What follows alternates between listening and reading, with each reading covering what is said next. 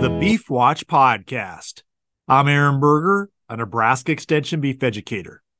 For today's Beef Watch podcast, we're going to be discussing an article from the May issue of the Beef Watch newsletter titled "Packing Small Grain Silage When It Is Too Wet Can Be a Costly Mistake." To discuss this topic, I'm joined today by Dr. Mary Janowski, who's a Nebraska Extension beef systems specialist. Thanks for joining me today. Well, I'm happy to be here, Aaron. Dr. Janowski, you've worked with a number of producers looking at the opportunity to harvest small grain silage and done some research projects looking at when we see the moisture level of the silage going into the pit, then versus it coming out, how that impacts quality and shrink loss. Share with us some of that research and what you found. Yeah, so we worked with several extension educators, both on the beef side and the crop side, that help collect samples, as you mentioned, from 17 different producers who were making small grain forages. And one of the things we did is took a sample as they were packing. And there was about 50% of the producers were kind of in our target range of 30 to 35% dry matter. And another 40 were too wet going in, less than 30% dry matter. So for those of you thinking moisture, right, that's more than 70% moisture. And the interesting thing was then when we looked at the energy content of that forage going in to the ensiling process and coming out at feed out, there was a huge difference in the energy value and the amount of change that happened. So those who packed it too wet lost a lot more energy in the fermentation process, mostly because they didn't get the right type of fermentation. They got more of the clostridial growth, which produces that really bad smell. The butyric acid smells like rancid butter, right? But not all of them had really high butyric acid and still had a lot more loss, if that makes sense. So we're looking at silage that is coming out like at a 50 TDN, so not hugely different from straw, maybe about 10% better in terms of feed value than straw on the energy basis. But it went in at 57, so something like medium quality hay. So that's where we went from medium quality hay to something close to straw.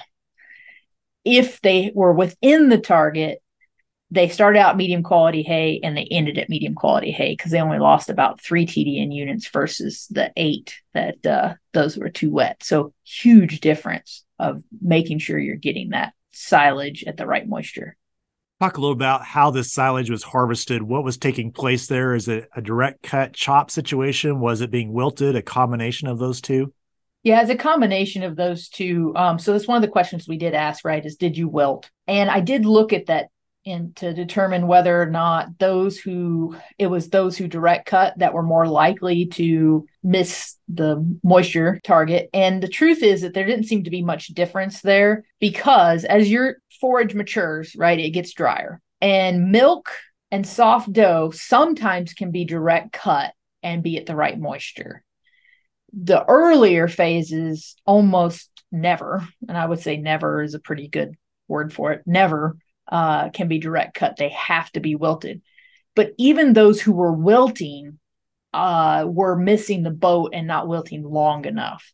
So I did look at those who wilted and hit the target. How long were they wilting based off of the stage that they harvested? So like boot to pollination. So right, before the head's out up to the head is out and it's putting out those anthers or that, yellow pollen. In that, it seemed like most of the producers that hit the target were actually wilting for 16 to 24 hours before they actually chopped. And so a lot of the ones who were missing the boat were somewhere less than that, if that makes sense. And then at soft milk or soft dough, they either direct cut or they wilted for about 2 hours. So I think one of the challenges with this kind of scenario is obviously weather conditions can so drastically impact how fast that crop wilts. I mean, we can have, 60, 70 degree days that are pretty high in humidity and in late May, early June, or we can have 90-degree days with 30-mile-an-hour winds, and that can really change how quickly that crop wilts. Yeah, exactly. I think wind speed, temperature, and relative humidity all affect how long it needs to go. But I'll tell you, we we've been doing some research as well where we were making small grain silages, and I almost always overestimated how dry it was. And I think a lot of producers are doing the same thing. So one of the things that happens is that I think that top part of the windrow, for instance, dries out, and you start getting nervous about it getting too dry, and that stuff that's underneath is still sopping wet. And so when you mix it all up, you end up still too wet. So I think looks can be deceiving in some ways. We even packed some stuff, and I was using a Coster tester. So I was taking samples, trying to predict how quickly it was drying and say, okay, I think this is the timing I need. And I was still sometimes, especially boot and pollination, I was hitting it still a little bit too early and getting it a little bit too wet. So I think most people are probably erring on the side of too wet. And I think we can understand why, because you can always let it dry out a little more, but if it gets too dry, trying to pack that fluff gets pretty tough. Yeah, packing was a huge issue too. I mean, I didn't talk about it in this article, but we also did some density sampling on bunkers, and the average density on a dry matter basis was about 5 pounds. Our target, right, should be somewhere around, honestly, 17, but I'd be happy if we could get 10 or 12. I was just shocked at how unpacked even the wet stuff was, if that makes sense. So that's another challenge. And I think when you add all the oxygen plus too much moisture, it's just a rich disaster or opportunity for disaster, if that makes sense. So I agree, but I will say that I did look at, there's a few people who got it too dry, and honestly, they didn't fare any worse than the too wet. In fact, they actually fared a little bit better in our energy loss estimates. So I think maybe we're a little more worried than we should be about too dry and not worried enough about too wet. One of the other things you looked at was the use of inoculants and the benefit of that. Speak to that and how that might help us as we think about small grain silage. Yeah, so I kind of like to think of inoculants as insurance. I don't think inoculants. So I don't want people to think I can completely mess up and use an inoculant and everything's going to turn out right. But I do think inoculants can help. And in particular, when we think about small grain silages, we don't have as much of that readily fermentable stuff like we do in corn silage. So getting the pH to drop quickly by having what rapidly fermentable stuff we do have going to lactic acid is really important. So what that means is that I want the right bacteria growing as quickly as possible. And adding some lactic acid producing bacteria can do that. And so when we looked at the effect of inoculants, overall, there didn't really seem to be an effect. But then when I divided it into the groups who had packed it too wet and those who were on target, those that were too wet actually had basically about half the loss if they had inoculated than those that were too wet and didn't inoculate. So I do think there's a benefit there. There wasn't really any difference if they inoculated or not and had it in the right target dry matter, which was really interesting. But that's because they were only losing about 3 percentage units to begin with, and it's really hard to bring 3 down any lower, if that makes sense. So big thing there in my mind is that you want a lactic acid producing bacteria inoculant. So one that we call them homo-fermentive is probably the ideal. You don't want the ones that have the bacteria that also produce acetic acid, because we already get quite a bit of acetic acid production in these forages normally.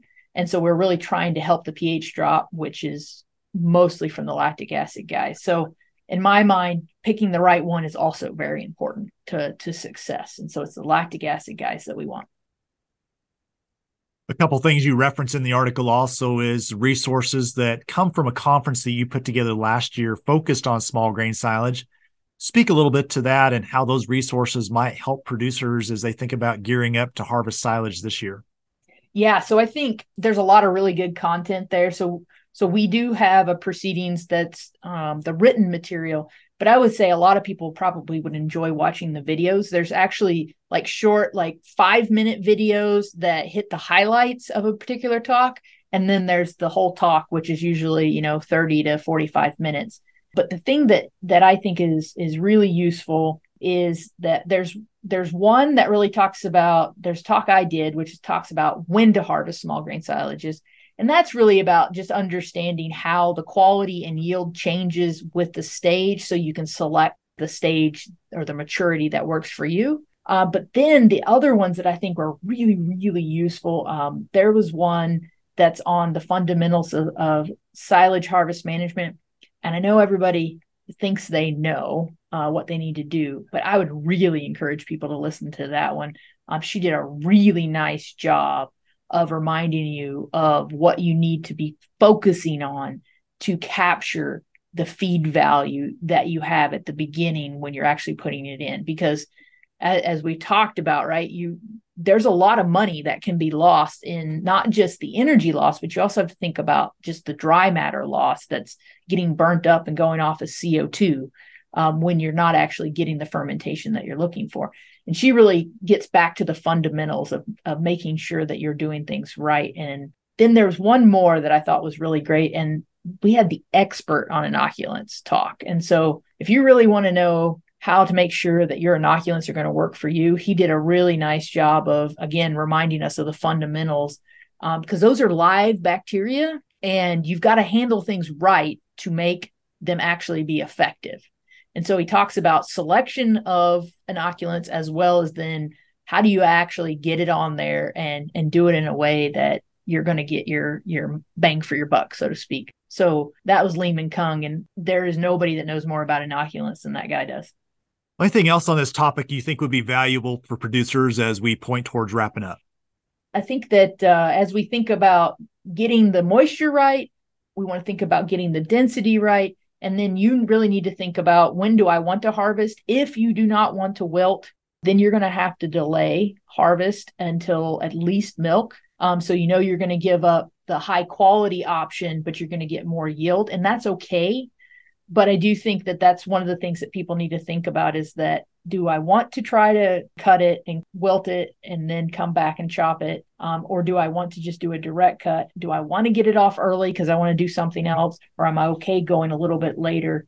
Typically, this year is not typical, so I don't know what this year is going to look like. But typically, you're talking about a range of about a month from boot to soft dough. So that's kind of the range that we think about. And each stage is pretty short, right? You're moving along quickly. So most people, if they're shooting for one, they're actually hitting the next one because you're 3 to 5 days between stages. So I think that's another challenge, is that I get worried about people trying to shoot for soft dough and getting in too late and not having enough moisture. So I would say that that's another one. Timing is everything. Well, for more information on the topic that was discussed in today's Beef Watch podcast, I would encourage you to visit the beef.unl.edu website. Again, the title of the article we discussed today: Packing Small Grain Silage When It Is Too Wet Can Be a Costly Mistake.